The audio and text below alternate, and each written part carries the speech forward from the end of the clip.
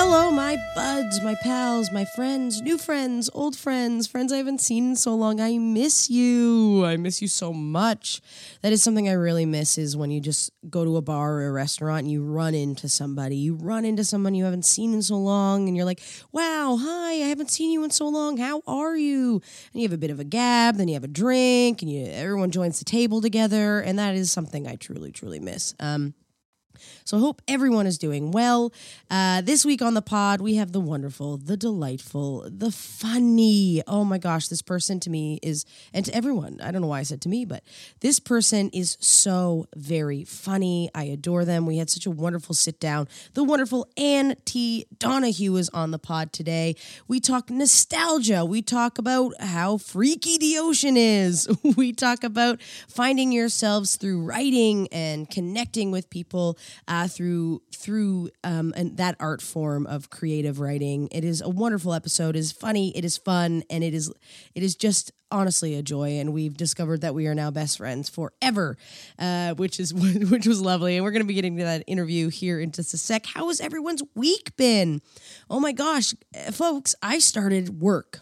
I started at Second City. We started doing live shows. It is wild. So at Second City, you're only allowed 50 people in the audience. It's normally a 300-seat theater. There's only allowed to have 50 people. But honestly, with the tables spread out, it feels full. It really does. And the safety precautions that Second City are going through is amazing. You know, they're trying really hard to encourage people when they are sitting at the table to actually have their masks on, because in Ontario here, the law is that if you are sitting at a restaurant or somewhere where you're eating or drinking, you can have your mask off. And then when you get up to go to the washroom or to go do anything, you put your mask back on. We are so far away from the audience, and we as a cast are bubbling basically together. We're trying to keep our bubbles as small as we can. While still working, obviously, and doing the things that we need to do, because we are human beings and things need to happen as well in our lives. But it was so exciting. It was so exhilarating. I didn't forget, that's a lie, but I truly didn't realize how much I missed performing live until we walked on that stage the first night. And my sweet, sweet dear friend who I love and adore, Natalie Metcalf, brought us into the show. And she started crying, which made us all cry. And it wasn't from nerves, and it wasn't from being scared that we were there. It was because we missed it so much, and we were so grateful to be back performing for people again, and that people came out and they were so warm and welcoming and lovely. It felt truly amazing. And we did some bits on opening night where it was like, stay away from me, but slowly we removed that, just because we were like, no, we're comfortable with each other. We really are, and we are being safe and wearing our masks backstage. We come on stage and they are off, but we're still trying our best to social distance with each other as much as we can. And, we're not in the audience really at all. And if we are, we have our masks on. So it felt amazing. It is obviously strange because that house normally is 300 people and we've got 50, but those 50 people have made it feel like it is a full house. And it is amazing, and I love it, and it's so wonderful. And I honestly, here's some exciting news. And, I'm a person who has always just kind of coasted and been like, I don't want to cause problems. I'm not going to say anything to anyone if something bothers me. But this week, we did come back. There was an article put out by the Toronto Star. I won't talk about that because I mean, honestly, I don't know if it was the proper representation of that night on that stage, because truly we had the best time and it felt wonderful and the audience had such a great time. And somebody on Twitter commented on the article being like, how is it that after 6 months, the first time you go to the theater, you bring someone to ... improv with the exploding head emoji.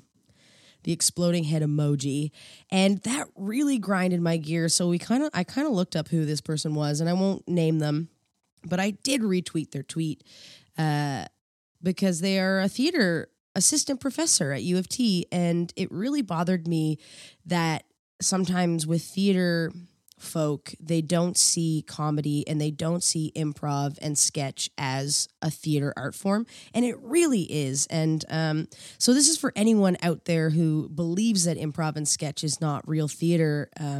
I'm going to say it, you're not right.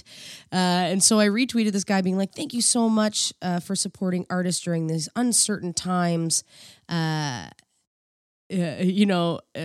Improv is an art form. Yes, it is. So that was rude. And he deleted his tweet. So I won. I beat the troll. I feel good about it. Because it is. It's like we're out there every night and like all of our shows, we write the sketches. You know, we're writing on the fly. Like we're presenting things that, yes, improv, of course, there's good improv, there's not great improv. But at the same time, improv in the way we do it with like narrative and long form and building sketches and strong point of views is difficult. It really is. And your mind works in a completely different way. We're writing on the spot. We're writing in the moment. So I just had to share that because I was a bit proud of myself that I brought this person down, I guess, which also feels weird. But I was like, I want to stand up to people who are, you know, talking shit about improv. It's not right. It's like this is an art form. Like we're actors and we're writers, we're performers, we play instruments, we sing, we dance, we do it all. So I guess that was the highlight of my week. And being back at Second City, obviously. We're very excited. We're running an improv show right now as we write a new review that will be out October 8th. So very excited. I hope that the schools can hold off on their outbreaks of COVID-19 so we can perform for the next few months for folks here in Toronto, because I think people need a laugh. We need to laugh, and we need to enjoy a little bit of normalcy. And I really, really feel like the space is safe. There wasn't anything about it that made me feel uncomfortable. People are so spread apart that and they have a new HVAC system in that obviously they have like top of the line, so the air isn't being refiltered. It's being filtered through, so it's not recirculating at all. And, you know, you can only come in one way and you only go out one way. Everything is being sanitized in between shows like crazy. Like the whole place smells like sanitizer, which is great. It makes us all feel safe. And the staff too, I love our front of house staff. They are so wonderful and brave to come back as well with us. So really, honestly, if you are ready and you are prepared, and I understand that people are not probably ready to venture out into the world to a theater show just yet. I understand. But if you are, it is a really, really fun night out, and we would love to entertain you. The show is only 65 minutes, so it's not nearly as long as it used to be. So you're not in the space for that long, and honestly, it is a blast, and it's so nice to be back with my castmates and get to see their faces every day, and we get to laugh with each other and just like goof around and have fun and make the audience laugh and, you know, shake the rust off a bit. It's been 6 months since we performed, so so it's nice. It's nice to like perform live, you know. Performing on Zoom is very different because you don't get to hear people laugh. You don't know if you're being funny.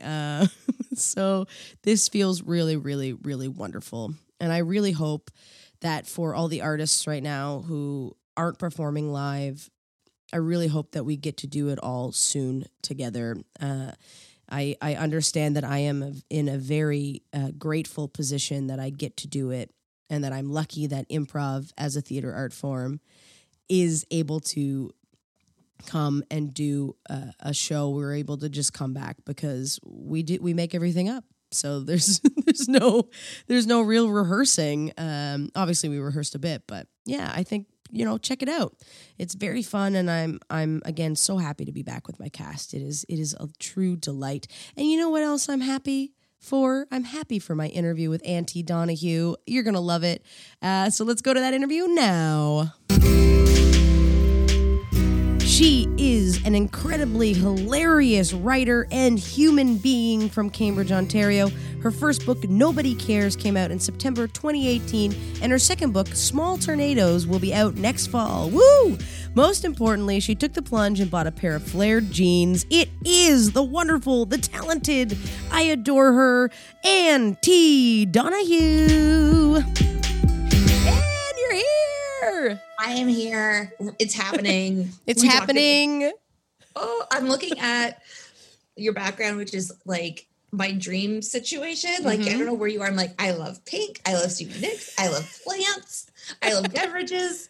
Yes. I see your shirt. I love the floral print. Thank you. Look like you're glowing. You look amazing. Oh my gosh, thank you. You look Your amazing. Instagram also makes me so happy all the time. This is gonna sound really weird, but like Please. You just radiate this really like positive, nice, wonderful energy. So every time I see you on my feed, I'm always just like, oh, that's so nice. Thank you. That's True. so kind. You're like a true delight beacon of a person. So like this is so fun that I get to be here with you. Oh, I'm so happy to have you here. I just adore you. I also love your Instagram and your Twitter. Your Twitter makes me laugh all of the time. And I remember recently when we did that super hot date night show at what's it called? Oh gosh. Bloor. It's the new Bloor Cinema. Yes. I can't even remember the name. It's been so long. But it was Valentine's Day and you told a story that oh my God, truly killed me, which isn't the first time we met. We met during doing Sketchersons, which I love because I feel like Sketchersons allowed me to like meet so many amazing and cool and funny and talented, wonderful people. And you're one of them. And I just like love you. And I think you're so funny and your writing is so good. Like I'm jealous of your writing. I'm like, I want to write like you. Oh my God. First of all, thank you. Second of all, you could write, I'm sure if you literally were like, I'm going to write this thing, it would be 100 times better. You're like, you're a very, very, very smart, talented person.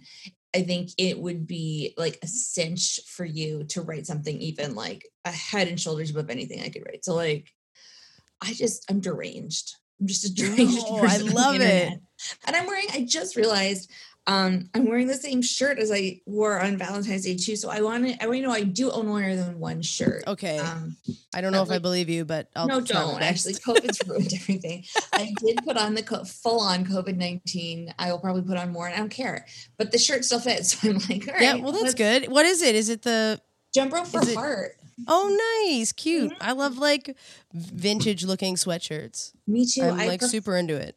Oh God, me too. I just like soft things. Just this has our weird quarantine time has really like changed. I got rid of it's changed my wardrobe completely. Well, partially because I can't physically fit into like any of my pants anymore, like at all, like up 8 sizes. But as somebody who like writes and talks about like disordered eating, all that fun stuff, I'm like, fuck it. This is how it is. Buy new pants. Yep. Fuck it. Who cares? It's amazing. I have bought so much like equipment, like money that I shouldn't have spent, but like on microphones and like lights and green screens. And I was like, well, I think we're going to be in this for quite a while, so I might as well pick it up now. I love that though. I feel like everybody's had a thing. Like I started buying, I got into that car accident back in November and then it was like soft clothes all the time. And then quarantine started. So then you're just like, I'll continue this. And then I hit a point where I was just like, let's get down to the basics. Like, who are you? Do you like yourself? Blah, blah, blah. And then I realized I was like, I like myself when I'm like with my family and I'm eating what I want and I'm wearing clothes that make me feel good. And I am like very over being like it was the time to like rebuild, to be like, to kind of just be like, you know what you're going to do in quarantine? You're going to learn things and you're going to stop hating yourself. Yes. And you're going to like realize that you bought into a lot of fucking myths and please pass them as Vickies. Absolutely. And if then you can have like an avocado, who gives a shit? Who fucking cares? We're alive every day. Yes. I think you're alive. Is like, oh my God, I get to live. What a fucking privilege. Okay. Cool. Awesome. I'm going to do the things that I love to do. And I'm going to like, that is one thing about this quarantine is that I feel like I've learned so much too. Like Right. I spent so much time watching YouTube vloggers. I don't know if this is something you've done or, but I My got dad really does. into watching YouTube vloggers. Like My dad is very into this makeup artist who is also talks about true crime. So he and my mom will go to Tim Hortons and sit in the parking lot and watch this girl talk and eat their coffee and donuts. And so like it's just one of those things. My dad's like, "You sound like Bailey," and I'm like, "Your best friend, your daughter, your other daughter." Your Anyways, YouTube daughter. I via my father. Yes, I am fluent in YouTube personalities now. Right. Yes. Very good. Yeah. I just find them so interesting. I like I find YouTube, especially vlog, because I was like, I'm going to try vlogging now for a bit. I did a couple like stupid ones that were like, I bought a new Douglas mattress, so I'm just going to film me putting it together. Or like my girlfriend cut my hair during quarantine, so I filmed it. And I was like, vlogging God, that's is like dope. Right? Vlogging is kind of fun. Like, I don't know. It's a cool, creative, and you also get to know people too, which I like really enjoy. It's just a really strange thing, but like outside of like the obvious people who are like putting like people's lives in the planet and everything in danger, I've learned to like people a lot more over this time. And like I used to shit on stuff like vlogging and like all that jazz. And then now it's just kind of like, but like if they're putting joy, like if it's not harmful, what's the problem? It also makes you feel, it does make you feel connected. And like, we're all just trying to get through the day. I actually would love to watch a vlog of you putting your bed together and getting your haircut and stuff like that. I would love that. I love that kind of stuff. Like Instagram stories for me is like my personal lifeline to humanity. I love Instagram stories. I feel like sometimes I'll go a month without doing one, and then all of a sudden I'll have a couple, like a drink or something, and then I'll be watching a really shitty movie, and I go, well, I must comment on this entire film through my Instagram stories. Well, you hurt your knee as well. I did, yes. And that was an Instagram debacle that I'm so sorry if I started turning into your mother, but like, no, I loved it. It was so nice. It was just, it was like, if it wasn't quarantine, I would be over there with the appropriate, like, I know you have a girlfriend, so you don't need me to like dote on you. You have a best friend. You don't need me to like get up in your business. Like, I understand. But I was like, I felt like your mother. And I just, because like I need my mom for everything. And I remember when I sliced my finger open a couple years ago, my mom was there and my dad was there. And so now I've turned into everybody else's mom. So now I saw your knee injury and I just thought, I know. It was so nice though. And I kept thinking about how I would feel where I'm like, I'd be so sad alone in my house with my knee sore. And I know. I felt very lucky when that happened. I mean, my girlfriend was away in Alberta when it happened at her brother's wedding. And it just was like such a shocking moment to fall on my knee like that, walking my dog. And I was like 5 minutes from the house and I didn't know what to do. And I was like, I called her and I was like, you're in Alberta. And then I called my roommate and I was like, you're not even in Toronto right now. And then I called Paloma Nunez, who's like one of my good friends. And she immediately came over, took me to the hospital. And like people were so nice. And then you messaged and like was giving me all this amazing advice that like, because you'd hurt your knee. And so you were giving me the advice of being like, take care of your knee. And it felt really nice. And I was like, these are good things to know because I probably wouldn't have thought that the doctors wanted me in and out so fast that they didn't tell me what to do. So what the problem is with the knee injury, it will like, it will just fuck up forever. Like that's the thing, which is like, I think what doctor wants to say that like, well, in 10 years, you're totally fucked. Yeah, right. But it's like, but you can circumvent some of the damage if it's like you elevate, you ice, you heat, you like start doing like book an appointment at a physiotherapist. Like I was ready to be like, I know you don't live in Cambridge, but here's what I was thinking. I can get you and bring you to my physiotherapist because I trust her. Like I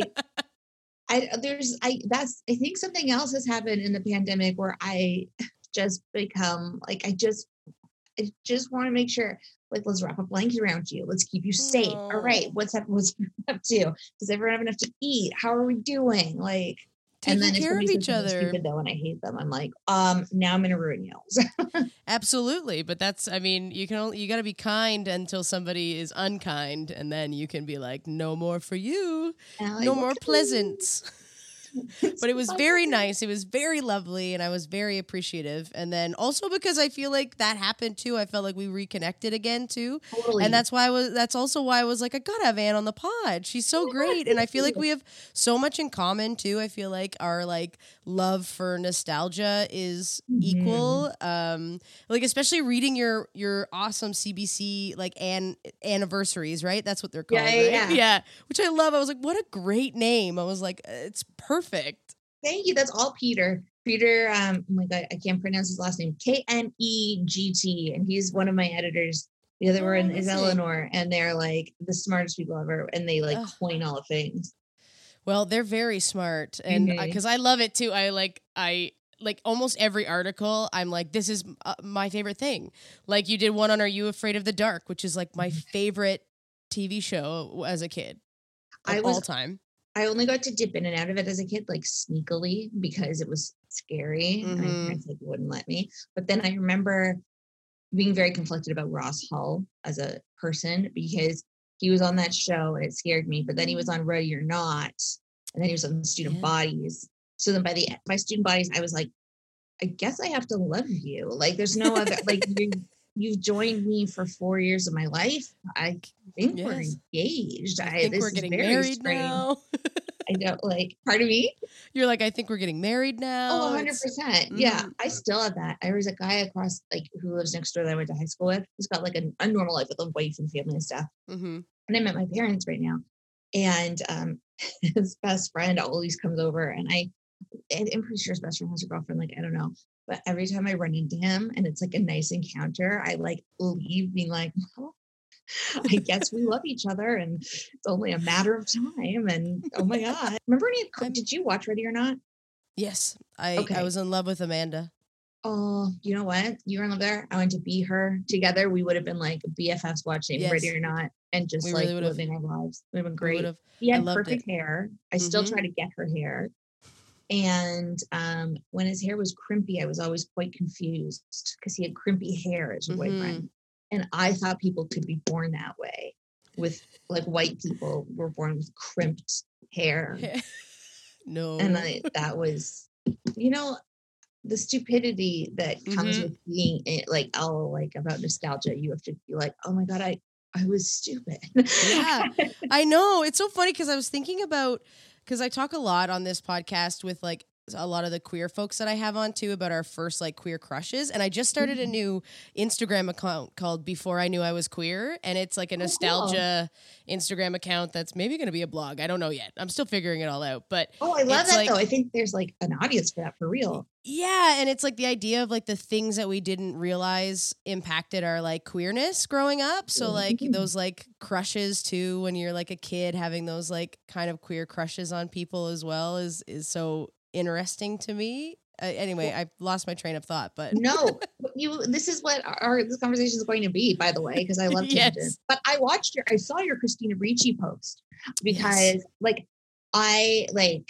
am like, just so everyone listening, it's like I identify as like a cis white hetero able-bodied woman. So I've got a lot of like, I don't ever want to infringe on anybody else's experiences or whatever, because that's like fucked up.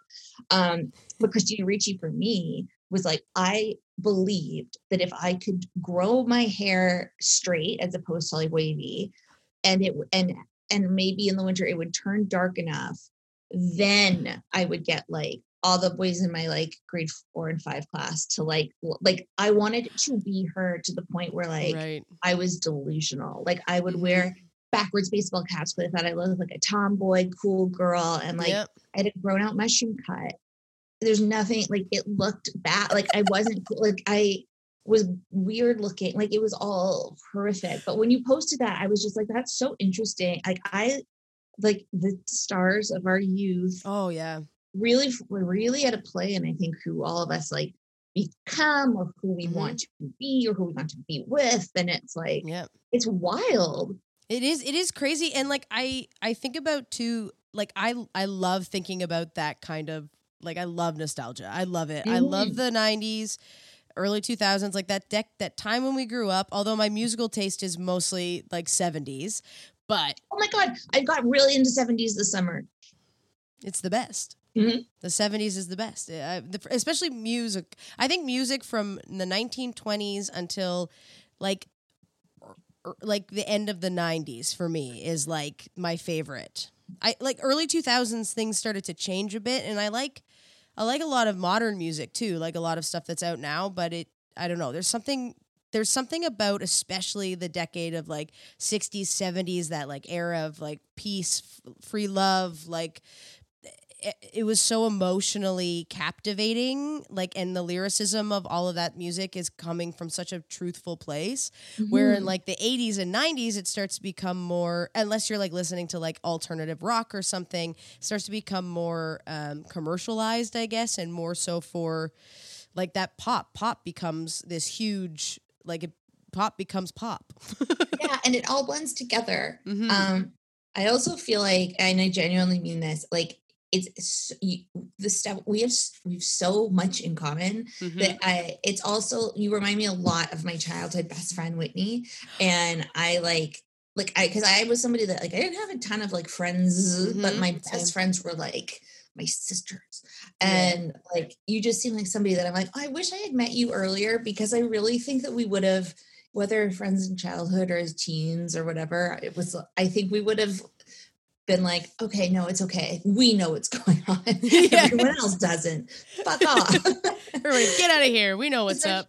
Oh my God. Because I'm the same, like with the music, it's like, I wrote about music for a long time. And that was, I don't know, I was such a mess in my 20s. So I'm kind of like, did I even like music for the right reasons? And I don't think I did. So, but I mean, when you're in your 20s, I feel like, can you really like, I feel like you can like things, but I feel like a lot of times, especially like I think about when I was growing up in my teens and early 20s, I was just trying really hard to fit in with everybody.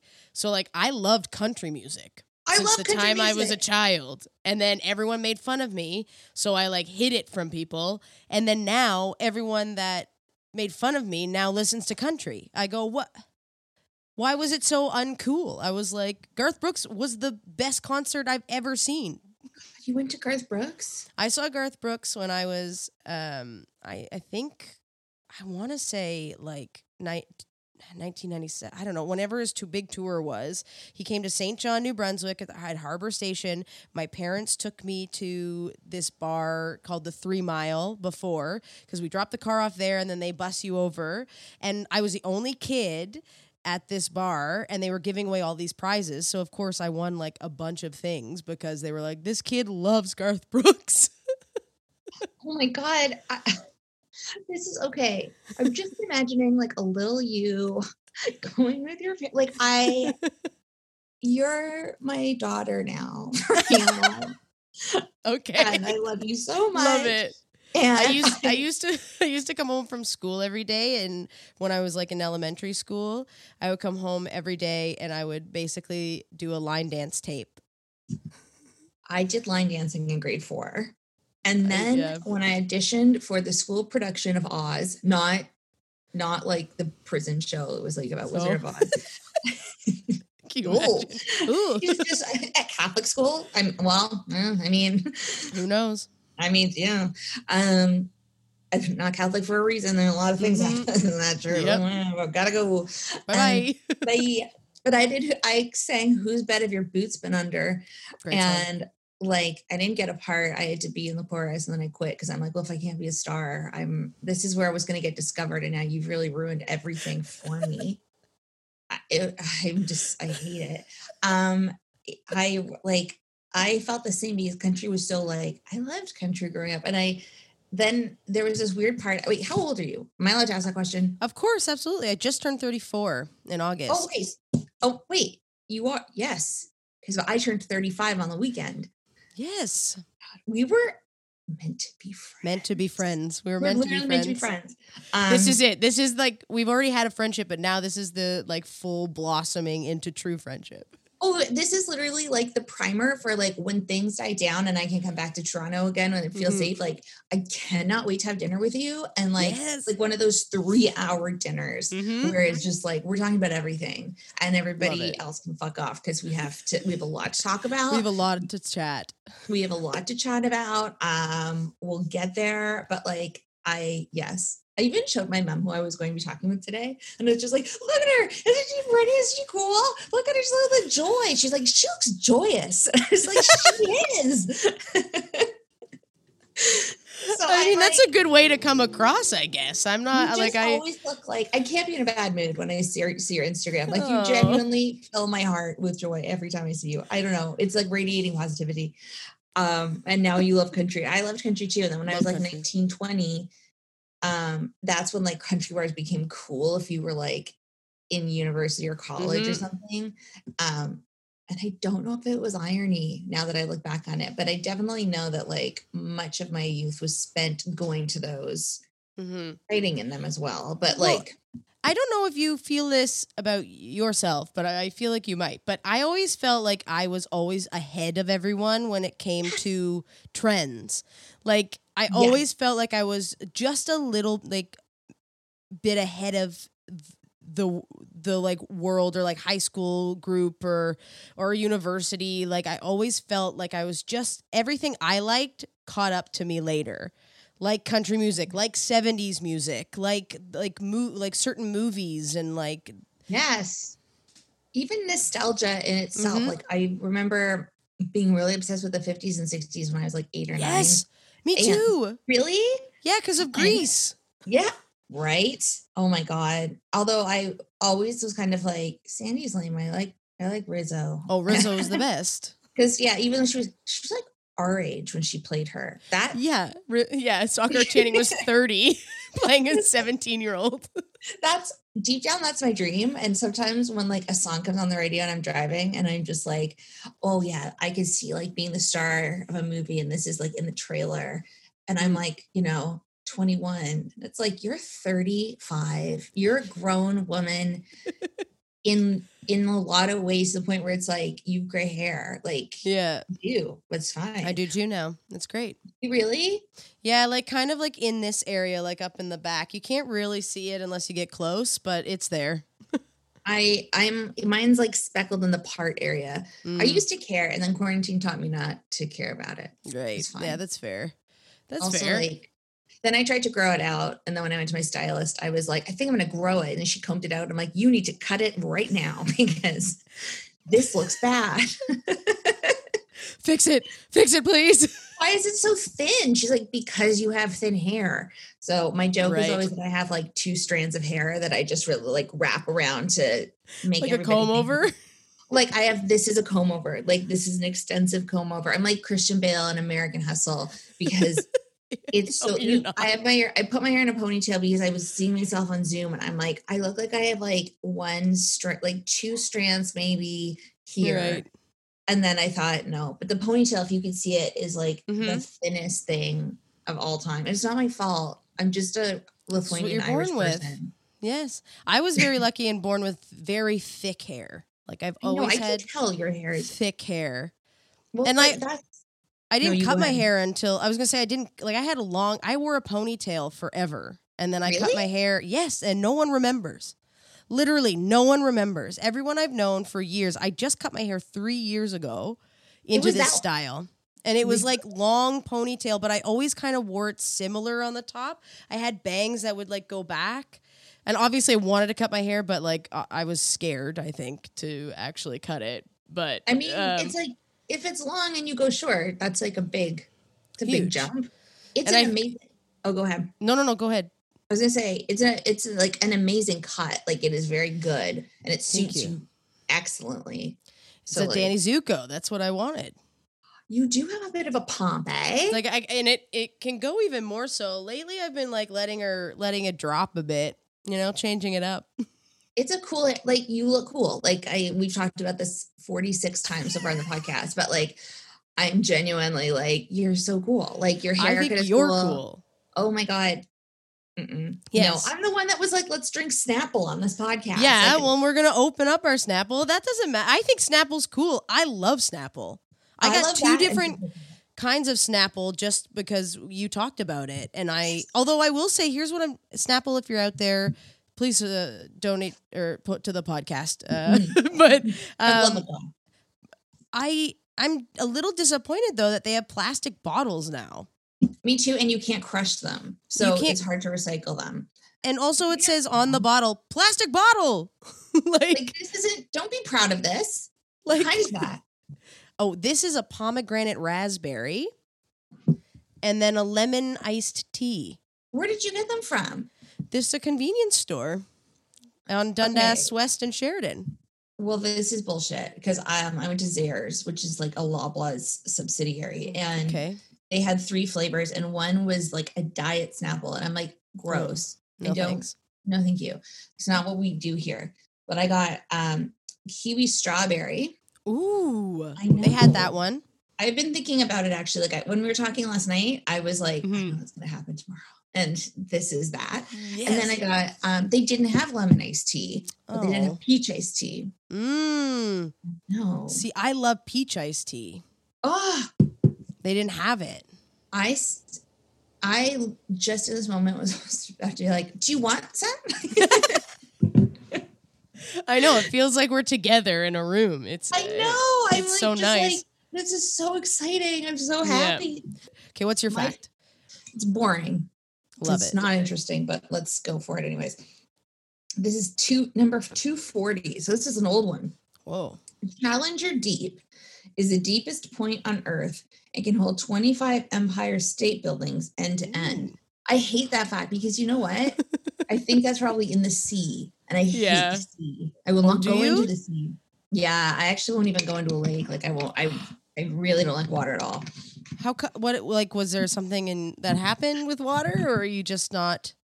Imagine it was like I got really dark and I was just like, although I would, that I would just be like, well, nah. No, okay. So it took me forever to swim. Mm-hmm. In fact, I was like the 11-year-old in the 11 me and like 4-year-old children in a school class. But I learned enough. But then the older I got, the more I just started getting nervous in the water. So what happens is I start to laugh. Then I can't sustain my what I'm doing. And then I start to panic, which makes me laugh more. And then nobody thinks anything's happening to me.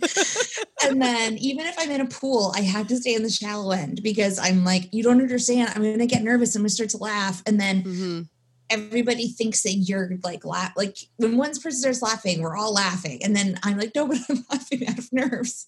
So then I start to go, oh my God, it's terrible. And then the more I learn about the ocean entirely, I'm like, that is some fucked up shit. Fuck the ocean. Fuck everything there. It's not for me. I don't need to know. It's like space. I don't need to know. It's not for me. I don't live there. It's your business. That's your business. I don't ask the neighbors what's going on across the street with him and his wife. I don't need to know that. Because you're engaged. Because I am I'm engaged to this man I've chosen to a point, even though I am pretty sure he doesn't even like me as a person. But I understand your fear of the ocean. I get it. I'm from the East Coast, so the ocean is feels like home to me. Now, I love water. I do. I love swimming.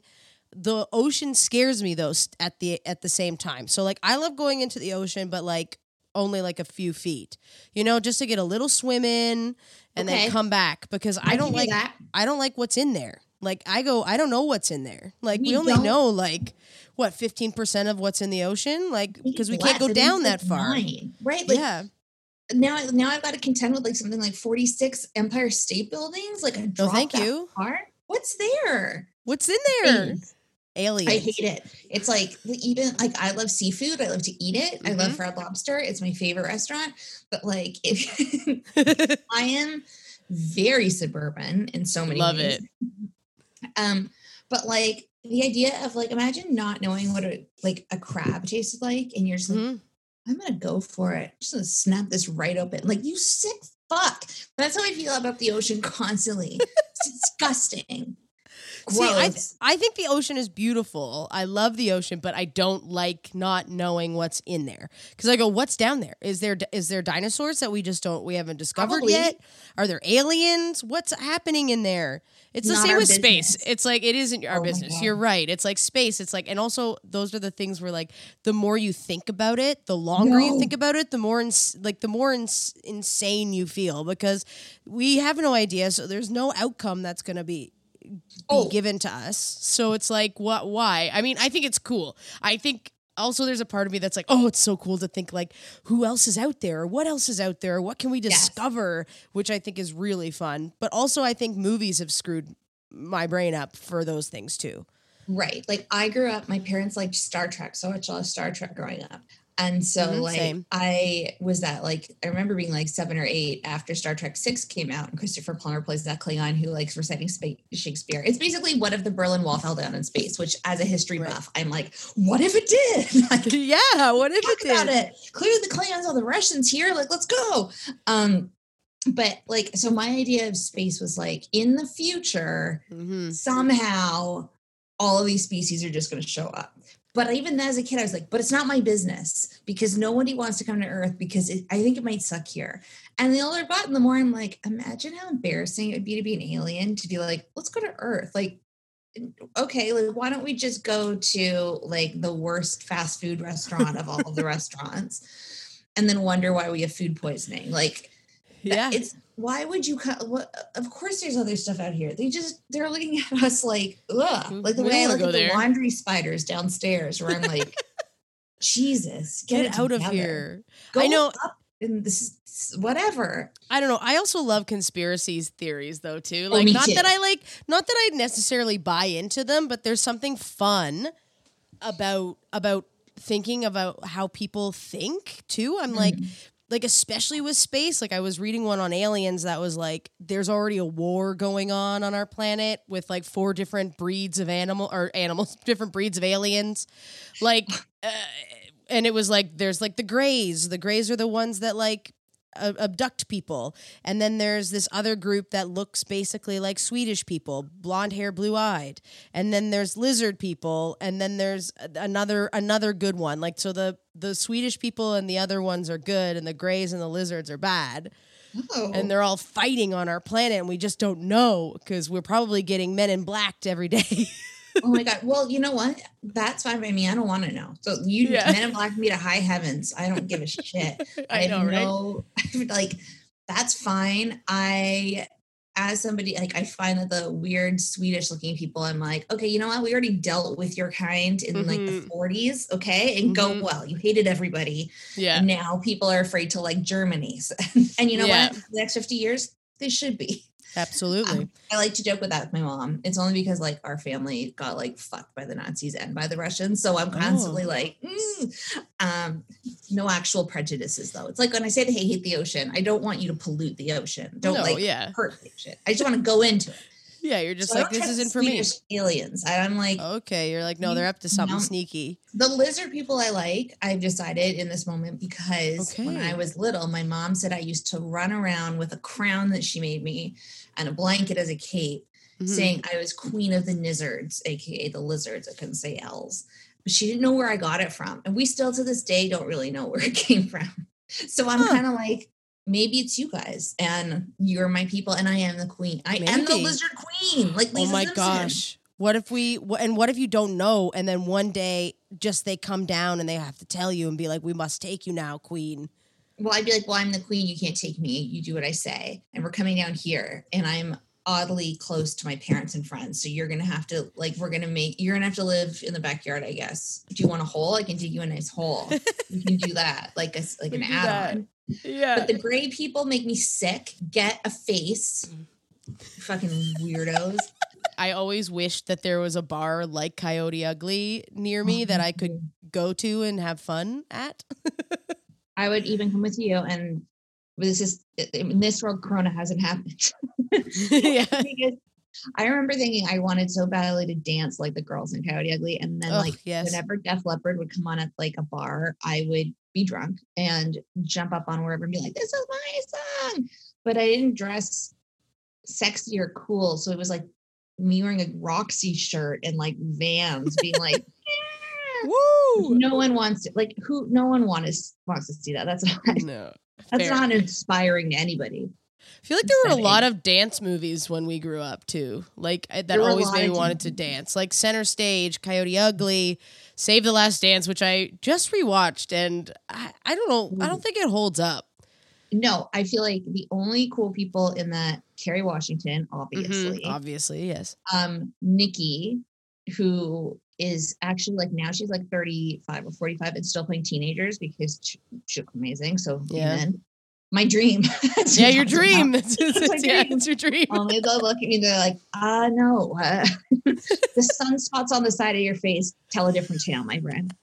Okay. Oh, I got ID'd the other day, so I was like, maybe I can't. I was with Jill, my girlfriend, who had just turned 30, and I was just happened to like, she passed me her booze, so I put them up, and he was like, together. I was like, yeah, together. And then he rung everything through, and then asked for our IDs. Ooh. And I was like, and I looked and I didn't have my ID with me. And I was like, oh, fuck. And because I literally had my phone out to tap and pay. And he was like, I'm sorry, I can't serve you. And I was like, well, can you get it, Jill? And he was like, no, she can't. And so I had to leave the store. She wasn't allowed to buy my booze. She had to just buy her own. Go back in. She tried to buy my more drinks. And then it was a young guy. And he went over to the guy and was like, she's buying drinks for other people. And Jill was like, yes, we're all hanging out at a cottage, adults in their 30s. Like, what? Like, I did not look under 25. Like, there was no way. I was like, come on. Young. Maybe. You do look young. You're like you could be a teen still in a TV show. Okay, sweet. Could be the teen's younger mother. Like Lisa, like I could be like Lisa Kudrow in Booksmart. Like that's what I could do. Okay. I remember but Julia Stiles is so bad in Save the Last Dance. And most so offensively, that dance. At the end. I can't even. I rewatched it and I was like, what is this? And it's just angles. There was somebody on TikTok. I don't have TikTok because I don't understand it, but when people post it, it makes me so happy. There's like a woman did the dance at the same one, and it was like lame. Like, imagine you auditioned for Juilliard with that dance. That man that she is, I forget the actor's name. He is a saint for being like, he probably looked upon her and thought, you know what? Okay. She's awful, but I'm a good person. So I'm going to see her through the audition. And then I will dump her because I'm going to medical school and women of my caliber will now be here. And it's so funny because I watched that movie and within the first 5 minutes they say fag. And I was like, really? Whoa, yeah, one of the kids in the class says it. And I was like, wow, okay. 2002? It was 2002, I think, when it came out. Or earlier, I think. Or earlier, maybe, but 2000. It might have been 2000. Oh, Jesus. I think She's All That has a couple of, like, slurs like that as well. Yeah. And it's like, that's hard when you're a nostalgic person and then you are like, I'm going to revisit this nice thing. And then it's like, oh, this sucks. Like, then I don't like that. Like, yeah. Especially because when you think of like, I don't know, like a younger person watching that and they hear that fucking sucks. It sucks. Yeah. It sucks because it's a punchline. Fuck. Fuck Save the Last Dance. I get what they were trying to do, but also no. Still about helping a white girl. Still helping a white girl who has no idea how to do her hair in that movie. At all. Like, and then I think of how she played Kat Stratford, and Kat Stratford was like life changing. Yeah, like 10 Things I Hate About You, post Riot Girl. And then I remember being excited to see The Last Dance because I thought maybe she might be like Kat. Yeah. And then immediately I was like, her clothes are ugly. And number two, she does not know how to. Why does it look like she used a Conair steam straightener? Or like the kind where she's like, yeah, I know, just puffy enough, and then like. And then she walks around wearing like just the clothes and the sweaters. Oh yeah, it's not a good movie. It's not a good movie. Like it's a bad movie. 10 Things I Hate About You is a great movie. 10 Things I Hate About You is a perfect film. It's a perfect film. I mean, it is so then the voice, like the actual critic voice in the back of our heads is like, but there's like only one black character. Yeah. And she's villainized. Like that is a bummer. Yeah, that's true. But when it comes to like, I think issues of like gender and like nobody's dropping like racial slurs. Oh my God, that's how low the barrel. That's the low of the barrel. Wow, this 90s movie didn't have any racial slurs in it. Oh my God. Clueless. That's a perfect. Clueless is perfect. Clueless is good. Clueless is great. She's All That is not great, even though I love it, but it's not.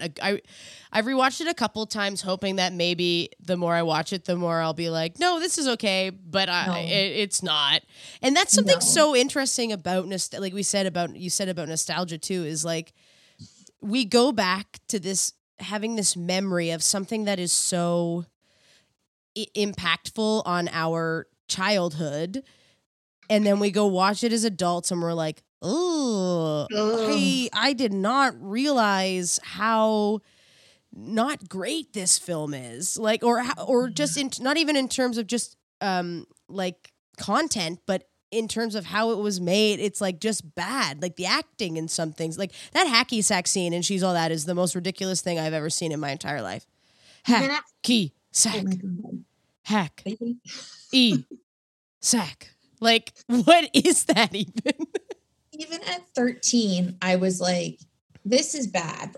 Like, she shouldn't like him. Like, I'm a very superficial person sometimes, half the time. And when it comes to like Gentleman Callers, I am that person that if I were to see that and I was like, this is the love of my life, I'm so excited to go see your show. And then you stood on the stage and did that. The entirety of me sitting there would be thinking like, I'm going to have to end that. I'm going to have to end this. Like, this is, I'll wait a week and then he won't think it's at the show. And I'll just tell him I'm busy. Yeah. I'll just tell him I'm just telling him I can't see him this week, and then I'll just never call him back. It is so embarrassing. It's such an embarrassing scene, and I like Freddie Prinze Jr. I like Freddie Prinze. I like him. I like him even still today. Like his Instagram, and he's married to Sarah Michelle Gellar, which is I love that. Like an iconic, nostalgic couple, and they've been together since they met on I Think I Know What You Did Last Summer. Like, that's where they met. Oh, I love that. I don't know if I even saw the second movie. I know I saw the first movie, but I wasn't allowed to see it in theaters because my parents were Trace strict. But I mean, you were leaving. I was goodbye. Like, no, we don't have to talk about that. No. I was just scooching my chair. You're just like, this is boring. I feel like the aliens that come and visit Earth. Like, oh, I love scary movies. They're my favorite thing ever. Me too. And when I was a kid, so when I was in grade 5, my mom went into a coma. She got very sick. Good. It's okay. She's fine now. Everything's great. Okay. But at that time, she was there, like my dad was kind of taking care of me. So I took advantage of my dad a little bit. Sorry, Dad. In terms of like being like, Mom's not here. She'd let me rent Scream for sure. My dad rented me Scream and American Pie.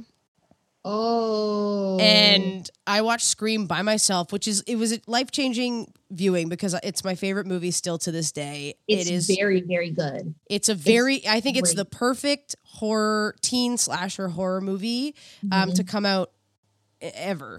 In my opinion, it changed the genre. It is perfect. The casting was perfect. The direction, the writing, and Kevin Williamson, who also did Dawson's Creek, which is also a great show in its own, iconic. But he wrote Scream in like 3 days.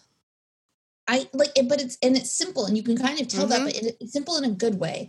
Like it's not. It shows that you don't have to think. I feel like a lot of people get lost in their own like, I'm going to make it so smart, and it's like, no, you don't. No. Just make it like a conversation, and then like show me. Yeah, you don't need to explain it. Just show me. Yeah, that exactly. Was good. So you took advantage of. I took advantage of my dad, and then he and I watched American Pie together. Which was an experience. But he loved it. He got a great kick out of the whole movie. Like, he laughed. So it was fine. We just didn't talk about anything. We just laughed at the movie ever again. like when my dad and I went to go see Forgetting Sarah Marshall, and I was just like, well, I know I'm an adult, but we're never going to watch a movie like this together again. I was too young to see. I was like 14, I think, when I saw American Pie. It was at a sleepover. And I just wanted to go to sleep because it was late. And we'd already watched like 2 movies, but I didn't trust the girls. So like they were like cool. And I was just friends with the host, and I didn't want them to play any tricks on me. So I forced myself to stay awake. And I didn't get a lot of it. Like I didn't like when he was like, it feels like warm apple pie. Yeah. It's like eating it, like when it's delicious, and it's like, and then there were so many other jokes where I was like, oh, like what? And then watching it back as an adult, like when you catch it on TV and stuff, it's like, I still don't 100% get this joke. I know. Not cool. And I think that might actually just maybe it might be it for both of us. I've watched all of those. Like I don't know. I really liked the reunion episode of their movie of American Pie. I thought it was really good. It reminded me of the original. And I really like the first one. I like that it is very, I mean, maybe it is problematic, but there's something also good about like the way they talk about sex, I think. Like I like that. I really like the movie. I think it's very funny and everybody's very good in it. Yeah, I think it's like Jason Biggs' best role for sure. It certainly wasn't Orange is the New Black, or his character name Larry or something. I don't know. Yeah, like, Larry. Why are you here? Yeah, I was like, get out of here, Jason Biggs. Oh my God, we're focused on Piper. Actually, I stopped watching that show in season like 3 though. I'm fickle. Same. There's a lot of shows going on. The first 2 seasons I saw though, like Chef's Kiss. Oh, very. And then I heard deaths happened, and I'm like, I can't do this. I'm sorry. It gets intense and it gets very sad, and I cried a lot. I'm not good at. I'm getting better at crying, but I don't really like to watch stuff that makes me cry anymore. Right. I think it's like a preservation thing, because then I'll tap into like the other sadnesses, and it's like, no. Those are for when it's bedtime and I start talking to my mom about them. Yeah. Fair. And the cat's just like, why? Please. What like got you into writing? Like where did it come from for you? Like for you? I mean, I think a big part of it, and I kid you not, was just like I liked the attention that kind of came with it, because I knew I could do it. I didn't really like it when I was a kid. Like I did and I didn't. Like I was somebody that would start a story, but if it got too long, I'd be like, peace, I'm out. I also don't read fiction now, so I think that's part of it. Like, it was very, like, I was that kid. And then I romanticized the idea of being like a journalist. And then I went to Conestoga for journalism, and don't do that. If you want to be a journalist, don't do shit like that. Just like just do it. Just write. Just do it. Jesus. Or like I go to a school that has like a real program, as opposed to one that's like, here's how to write for the Cambridge Times. Like, no offense to the Cambridge Times, but like when you're 19, that's not like, you're like, right. Oh, I hope I get the crime beat of Cambridge, Ontario. Although actually they would deliver quite a lot today. But then I wanted to be an actor, and then I wanted to be like this, that, and the other. And I went to school for communications, and I was just kind of flailing. And then I got in a fight with my dad one day, and I was just like, I'm just going to go on Craigslist and get like a writer's job, and I'll show everyone that I'm just going to be a writer. And I did. Wow. And it was like, yeah, which I don't recommend doing, because I didn't really pay at the time. Eventually it did, but. What was the gig? It was 29 Secrets, the site I still write for. Yeah. Wow. Which is like really bananas. And then there were a couple of like music blogs here and there. And then it was that idea of like, I'm going to write for these places. I'm going to snowball my career. And then I will be the best at it. And then it stopped being about writing, the process of writing. It started being more about the attention and like this weird persona I was like morphing into. And that was fueled also by like substance abuse, and then that was fueled also by like mental illness. And then so then when I just took everything back and I started writing more honestly, like the newsletter, that's when I was like, I think I want to write to feel like connected to people, and to like the idea of like not being alone, or because my favorite stuff is like when somebody, I like talking about heavy stuff, because it's like what a lot of life is. Well, and it's truthful, right? I feel like that's a lot of the best writing, especially like your writing is like very like essay and that in that vein, would you say? I think like I would say, right? You're right. Totally.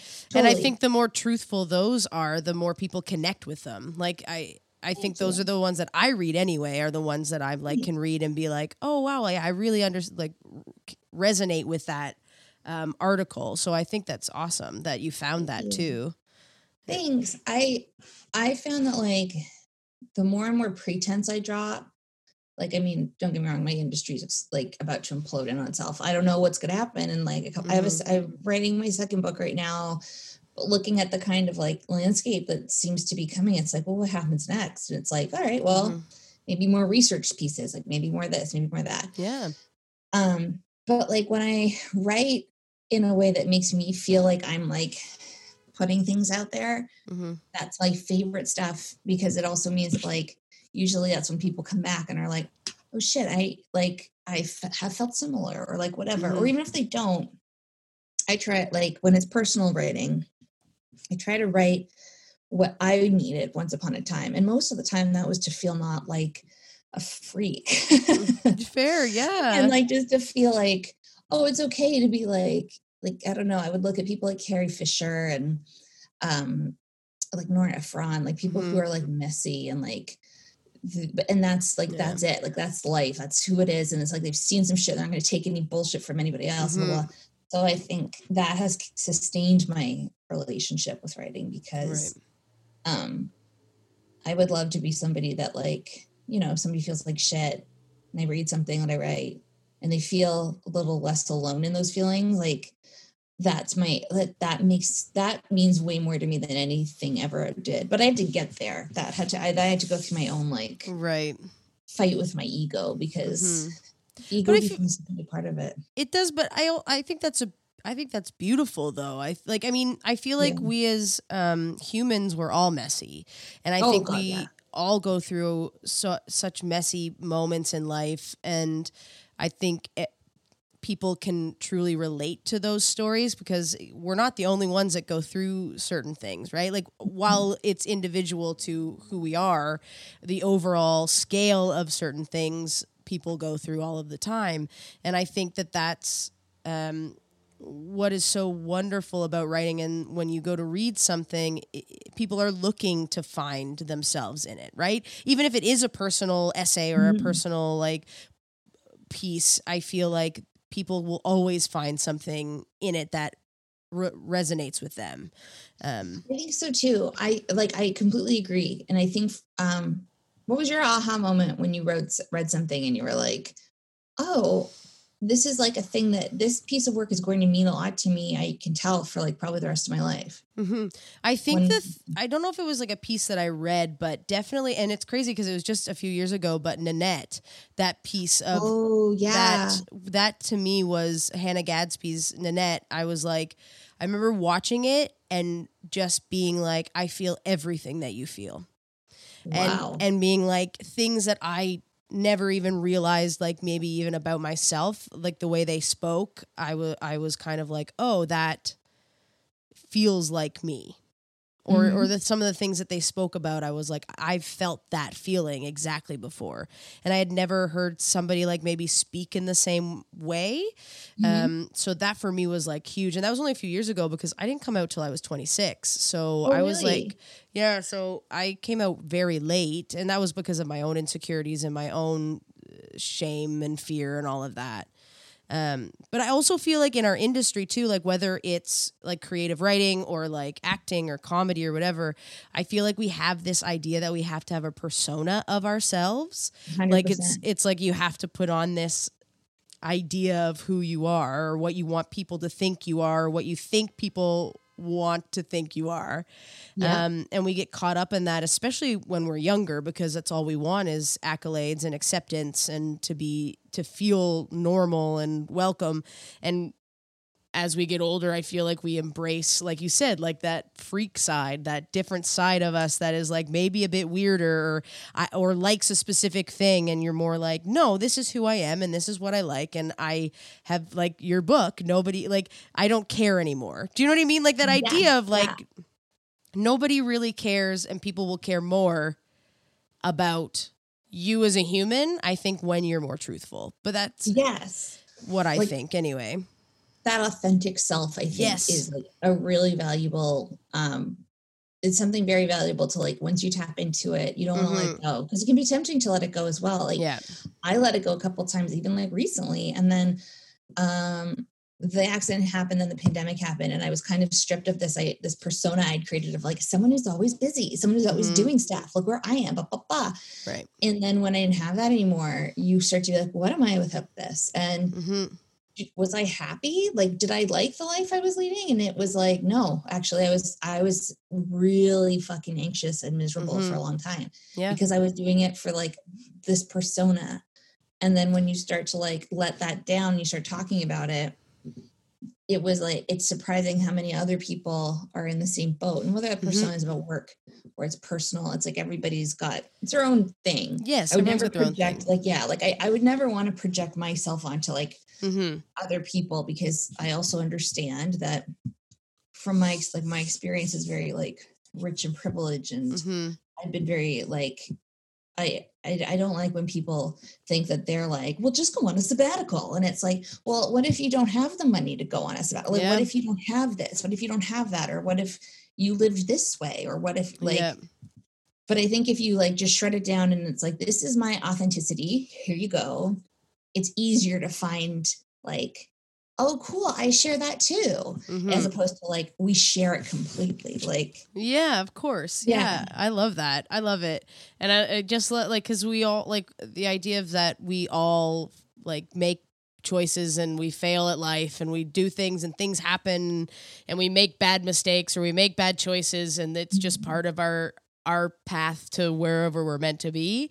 But yeah, I love that. I love that you found that for yourself too. And like, I feel like that also, like you said, like that authenticity will makes people more, I don't know, drawn.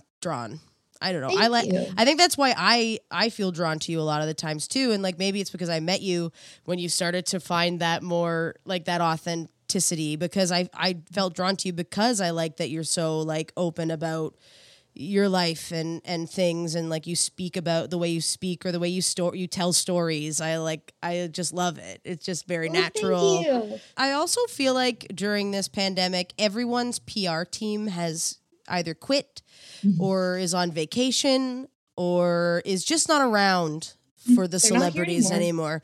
Because there are even celebrities like that. I take responsibility video. Like, that I watch, and like my girl Sarah Paulson's in that video, and I love Sarah Paulson to no end, and she's amazing. And I go, what in your brain made you think that made sense? Like, where was everybody? Like, who was around to check it? To be like, who pitched it? Like, it was probably one of them, I'm assuming, right? Unless they all have the same agent. Then they need to get a new agent. Then the agent was like, here's what your next project is. Unless it was like, they saw, when you like, there's like you do a show or you like sign up for something and like the list is like, and then one person's on it and you're like, oh, they're doing it. Okay, well, it can't be that bad. Yeah. Maybe it was one of those. Maybe it was like that. But it was that and the Imagine video. I go, what happened to everybody? Video. I go, what happened to y'all? Like, is everybody okay? Like, don't do these things. I love authenticity, but I'm not great with earnestness. Like when people are like staring at the computer being like, imagine that. Like, what is this? But that's the worst part about both of those videos is that I don't think either of them were authentic in any way, shape, or form. Like there were people like, especially the I Take Responsibility one, where people were clearly reading off screen. I'm like, memorize it. That's your full job in life, is to try to memorize lines of dialogue. Memorize it. It wasn't even good dialogue. No. It was like, you can't and maybe I'm wrong here. And if I am wrong, please correct me. Sure. But I just don't feel like doing a video like that absolves you of anything you've done or any of your privilege or any of like what the future gaffes you'll make. Like you don't get you're not on a clean slate now. Like that's not how this works. Now, if that video had been like defund the police, just a bunch of celebrities saying defund the police, I'd be like, fuck yeah. Like all they would have had to say is defund the police and then like have like a thing at the end explaining what it means. And then boom, I would have been like, absolutely, I am on board. Thank you. Yes. Because that is taking action, right? That's taking action to let people, because sometimes I'm like, yes, we need celebrities, spokespeople to let other people in the world who maybe don't understand something, they need a face that they know, that they like, that they enjoy to like actually be able to understand things, which is also ridiculous in itself. But I would have been like, okay, great. Not who the hell cares if you sing John Lennon's Imagine? I love the Beatles. I like John Lennon, but he was not a great guy. You picked a bad song. Loved beating the shit out of his first wife. Big hobby of his. Yeah, big huge hobby. Like he was like not the best choice to do. What do you? I think when it came out too is like, well, what I'm imagining right now is like we're in week 2. There's no toilet paper at the grocery stores. I'm imagining what I'm going to have to use for all of this, and now I have to deal with you singing at me the song that I change. Also, on the radio? Imagine is like. About the pandemic, like there's other choices. There are other choices. I drank all the Snapples, by the way. You did? Mm-hmm. Oh, nice. I'm still on this one. I think it's too sweet. It's a bit too sweet for me. But I'm still enjoying it. I just don't know if I can drink it fast. That's all. I feel like my juice intake has changed since I've gotten a bit older. Are you saying that I need to grow the fuck up? Yeah, you need to grow up and slow down on the juice. Stop. Slow down on the Snapple. I just love the Snapple so much. I had 4 caffeines yesterday. I had a Java chip frappuccino. The joke with my friends is they're like constantly, who orders frappuccinos as an adult? And then usually a friend will be like, Anne really likes them. And I'm like, I just love a frappuccino. I get them sometimes as a treat. That's why as a treat. You're so, now that I know that you're from, I don't know why I didn't know you're from the East Coast, but I'm like, this makes so much sense. Because you're just so warm. As a person. That's nice. Is Jill from the East Coast too? Or no, she's from Alberta. We met here, yeah.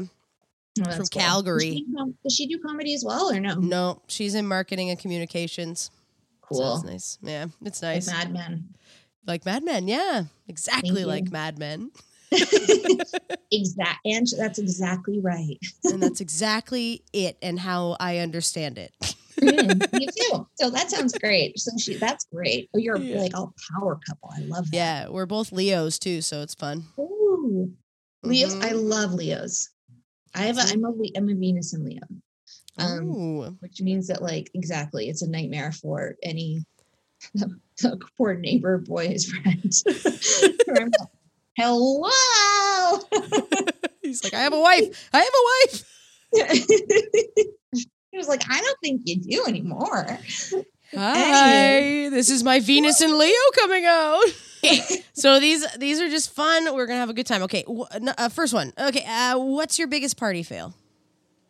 My party fail? Yeah, biggest Something party I've fail. done at a party? Mm-hmm. Oh, Jesus. This is more just like, Anne. So when I was 15, I like loved drinking. And that continued for a long time. But this was one where we're going to a big party. Johnny B's parents were not there. It was a rager. People are prepared. I downed my 4 Mike's Hard Lemonades at my friend Callie's house. We're blaring music. Bootylicious comes on. It's a brand new song. We all start referring to ourselves as our first initial and then dog. So I became a dog. And then every time the song would come on, you'd start by shouting your initial and your name. We're doing this up the street, even though the song has long since played. It's over now. I'm chain smoking. I'm wearing Tommy Hilfiger jeans that are like kind of low rise, kind of not, and like one of those tank tops with a built-in bra, but then with a bra inside of it. Mm-hmm. So I look like I'm like Chesty LaRue or Busty Sinclair, whatever name you choose to pick. And I've got my bleach blonde box-dyed hair billowing in the breeze as I'm going, A-Dog! So we go to this party. We continue to shout things. I get in a fight with the guy that I like because he hates me, and I insist on trying to sit on his lap. It doesn't go very well. And then we have friends of ours who call the mom of this girl that we hate who was at the party and told her that the girl had alcohol poisoning and they had to come pick her up. So the mom picks up the girl. We take off in the car, go to McDonald's, we go back to Callie's house. I'm so drunk and I fall asleep in the middle of the living room floor and everyone has to step over me. And then I wake up and it's 4 a.m. Oh, and there.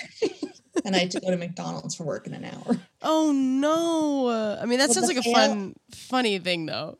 The fail though is like, and we have unsafe drinking. Mm-hmm. We have stupid nicknames. Mm-hmm. We have scaring a poor woman. Although I wasn't a part of that. I just watched it happen. Right. And we have trying to sit. And then my theory was always the louder I am, the more the guy will notice me and like me. And then that did not bode well because he ended up egging my house a couple of times. So rude. Fail.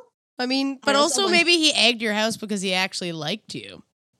I mean, this went on for 6 years. It was like we only made out one time. In 6 years? For 6 years. Whoa. Yeah, it was horrific. It was absolutely terrible. It was the worst. I once hit him over the head with a backpack. Like it was like he would shout at me from one end of the party and I'd be like, fuck you. Like it was, anyway. I love it.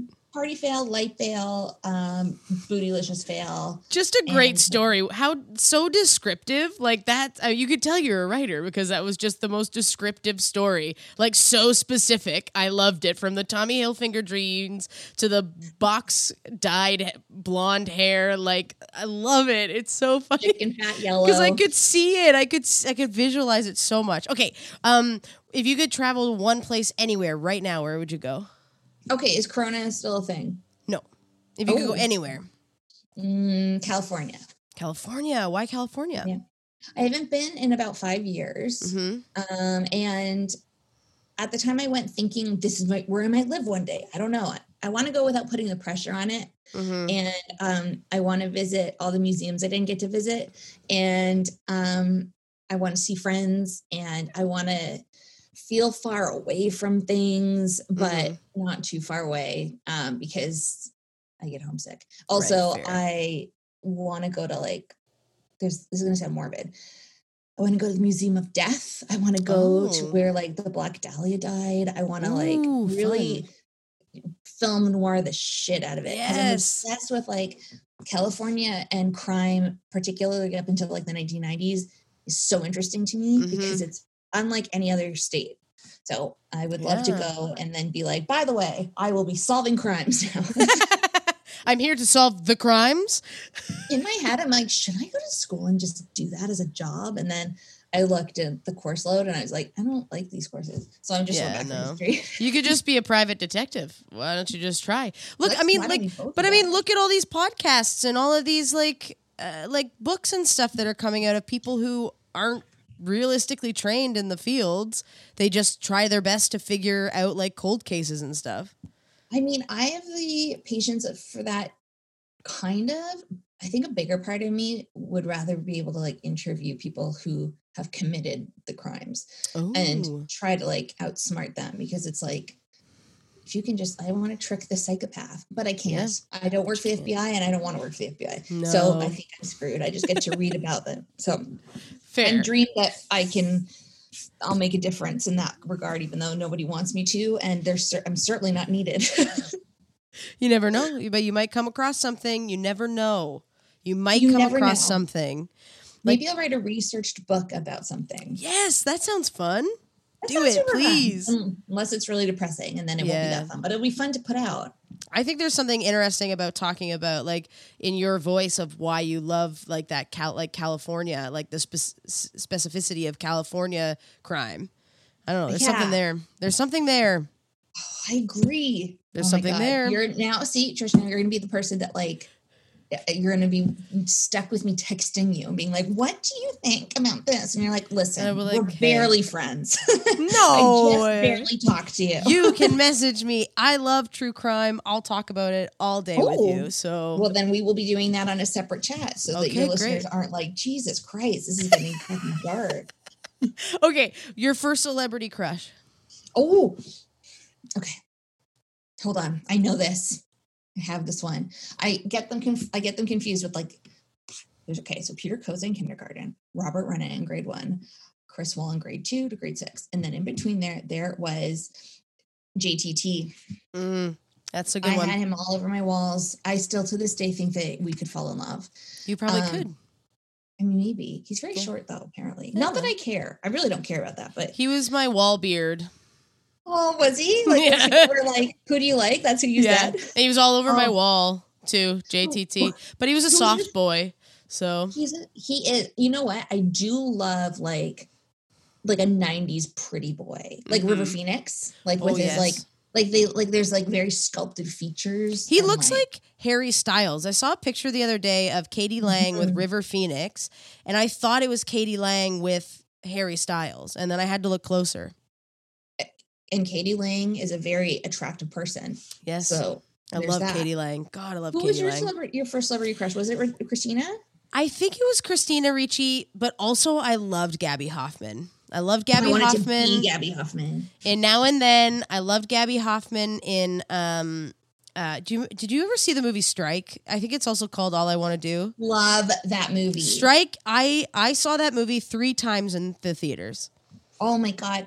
To this day, I like her eyebrows are everything. I still want to be Sam in Now and Then because she's like mysterious. Although I was always teeny because I was the one that made the jokes all the time and was obsessed with being famous. See, I had such a crush on Sam. I don't know. I always felt like I had a crush on, like, the darker, like, kind of like quiet broody girls. Yeah.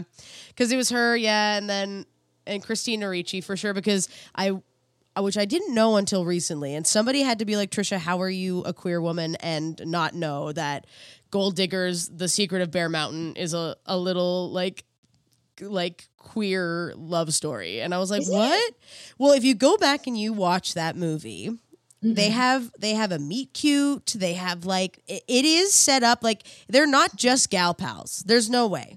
It's also about a character. So the idea of the movie is that they're looking for this gold that's in this mountain, and it's the gold left by this woman who cross-dressed or who dressed like a man to dig for gold. So it already has, like, a very queer element to it, and then it's the 2 characters. So it's Christina Ricci and Anna Klumsky.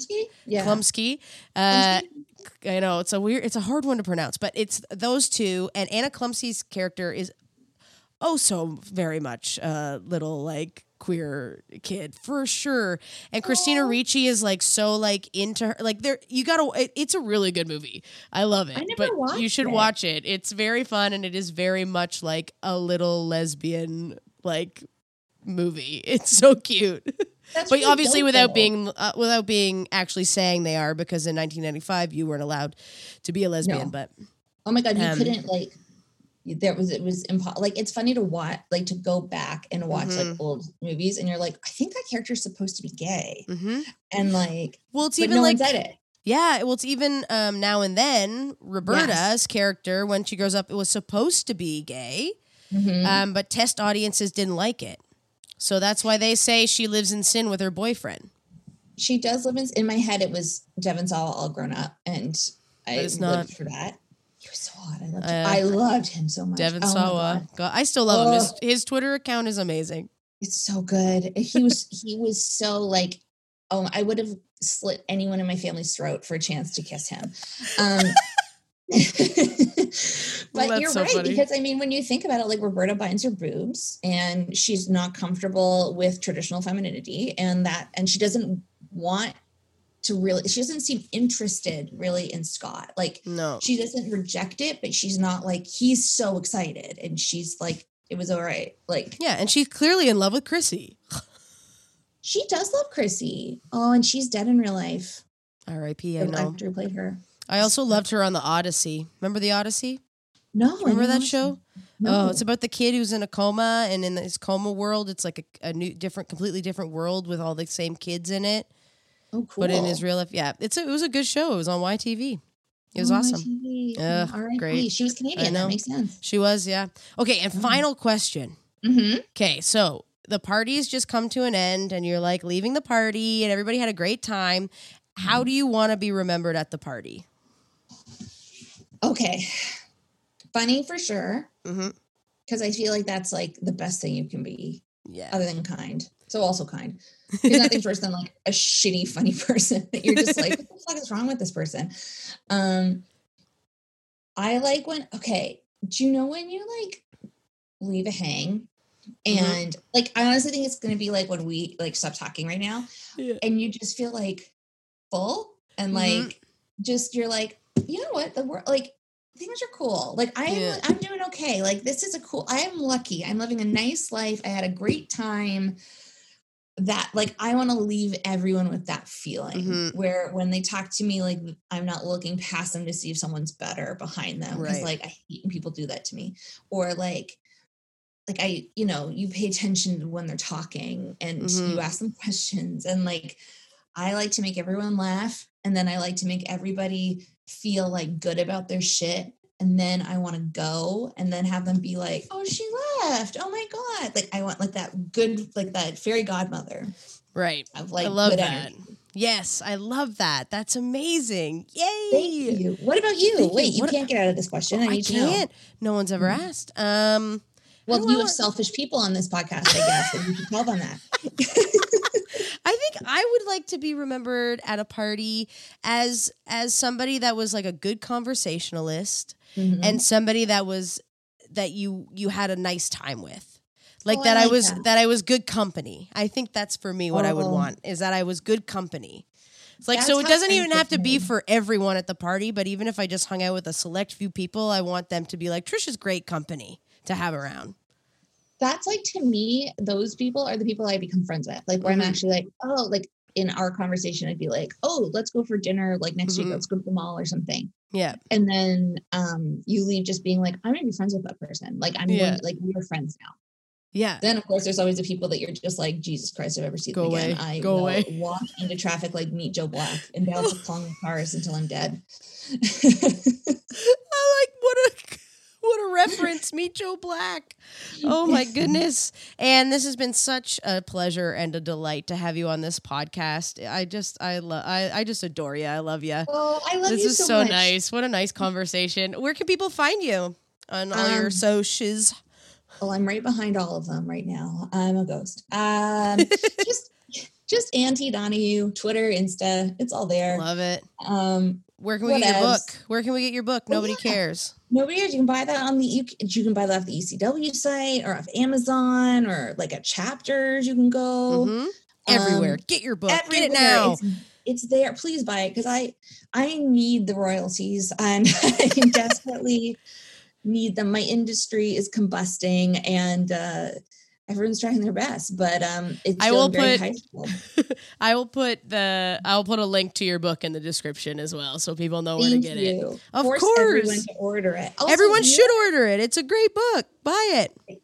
Well, I also just want to say that like you really are a special, awesome, wonderful person, and like I'm leaving this like I would leave a party after meeting someone and being like, I feel really lucky that I get to know them. I feel really lucky that I got to hang out with you. And like, I feel even more lucky that like we get to be friends. That's and nice. You're Thank so you. talented and you're so smart and you're incredibly cool and you're warm and you're kind. And like, you are a laundry list of wonderful, wonderful, wonderful traits. And like, I just feel like, holy shit, how did I score her as my friend? Like, how did this happen? So I'm not going to question it in case it was a mistake. It's not a mistake. It's not a mistake. We are friends. And I feel like it's blossoming into something wonderful. And we're going to do. Oh, for sure. We're going to talk nostalgia for days. I just know it. 100%. I feel like, this is going to go on forever. So. Oh yeah. And then as soon as the Roni's done and I can like come back to Toronto without like infecting my parents with anything, we're going to the mall. We're going to the mall. We're going to do it 90s style. We're going to eat at Nordstrom's and then we're going to go shopping. I love it. I can't wait. Mm-hmm. You can help me pick out clothes because I'm bad at picking things out. So Lies, you always look cute. Like, look at your shirt right now. What are you talking about? Thank you.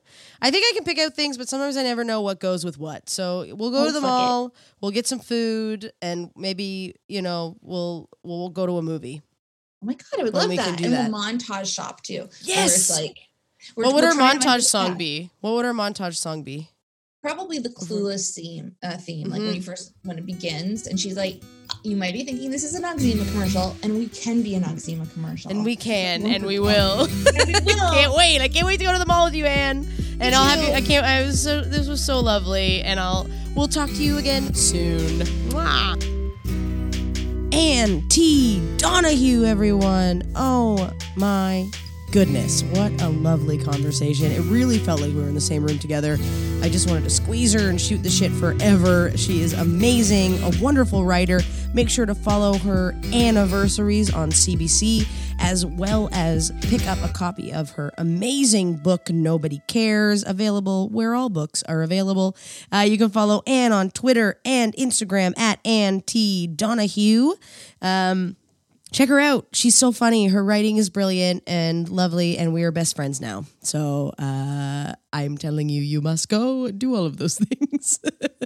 If you want to follow me, you can follow me on Instagram and Twitter at its_Trisha Black. I finally made 100 subscribers. I didn't make them. They came to me, but I have 100 subscribers on YouTube. So I finally got my custom URL, baby. Yes. YouTube.com/Trisha Black. I have a new sketch video out, a music video called, I'm calling it a lesbian soliloquy. You can check that out. You can also see a lot of the highlight videos from these episodes. They're just about 20-minute episodes just to get a taste of how our visual interview went. So you can check that out. You can check out the pod on Instagram and Twitter at One More Round Podcast. We are on Patreon. So if you're loving this content and you're loving the pod and you're like, how can I support this podcast? Well, we're on Patreon, patreon.com/It's Trisha Black. There's some amazing bonus things that you get for supporting and supporting. You get my forever gratitude, as well as we get to build a nice community. And I like to know what you folks want and how you feel like the pod is going. And also, it helps make the podcast better. I really want to pay somebody to do some nice transcripts, all of those things, get some cool guests, and do all that. So I really appreciate it. You can also, if you're like, that's not really for me, but I do want to support in some way, you can buy us a coffee at coffee.com. That's ko-fi.com/It's Trisha Black. And we appreciate it. And when I have the means to do so and meet you in person someday, I will buy you a coffee back. I promise. Thank you so much for tuning in this week. Next week on the podcast, we have the wonderful, the talented, the creators of a web series that I was very lucky to be a part of, Band Ladies on Highball TV. Dana Puttycombe and Kate Fenton, the creators. Oh my goodness, I'm so excited to have them on the podcast. We have such a wonderful time, and we chat, music in film and series, and we chat the creation of Band Ladies, and it's just such a wonderful conversation. Again, it was so nice to see them. If you're also loving the pod, you can leave us a rating or a review. We would really appreciate that, so that people who are just maybe popping in for an episode or so can see what everyone's talking about. See if people are telling them to tune in, which if you're listening, I hope you are. Thank you. I appreciate you. I love you all so much. All right. Thank you again so much for tuning in this week. And of course, no East Coast Kitchen Party is ever complete without a musical number to see us off. So here's one for you now, and we'll see you next week. I love you all. Stay safe and be kind, rewind, like Blockbuster said. If you have a VHS player. Love you. This great heart is tired of being forgotten, lost along the way behind them all. she's strong, fierce and brave. Oh, the dues she has paid. This great heart is ready to tell it all. Fought for so long, you forget what you're fighting for. You feel tired and broken with nowhere to go. Wish you could make them hear. The louder you get, the more you disappear. All in all, you know you've done your best. Life moves fast and the days can be long. Keep trekking down the path you know you belong on. When is it your time? The hill's getting harder and harder to climb. Still you keep doing the best you can. This great heart is tired of being forgotten, lost along the way behind the mold. When she's strong, fierce and brave, oh, the dues she has paid. This great heart is ready to tell it all. We've been bold and we've been brave,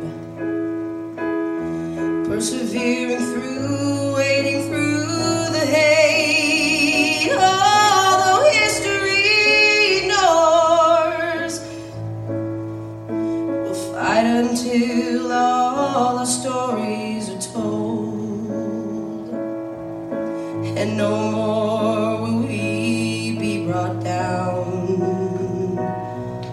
'Cause these great hearts are tired of being forgotten,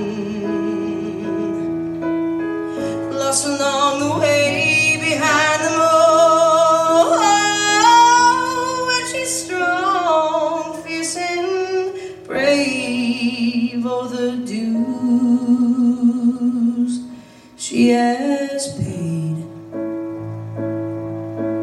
This great heart is ready to tell it all.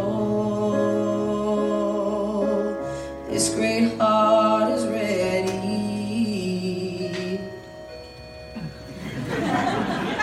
to tell it all. Perfect comedic timing.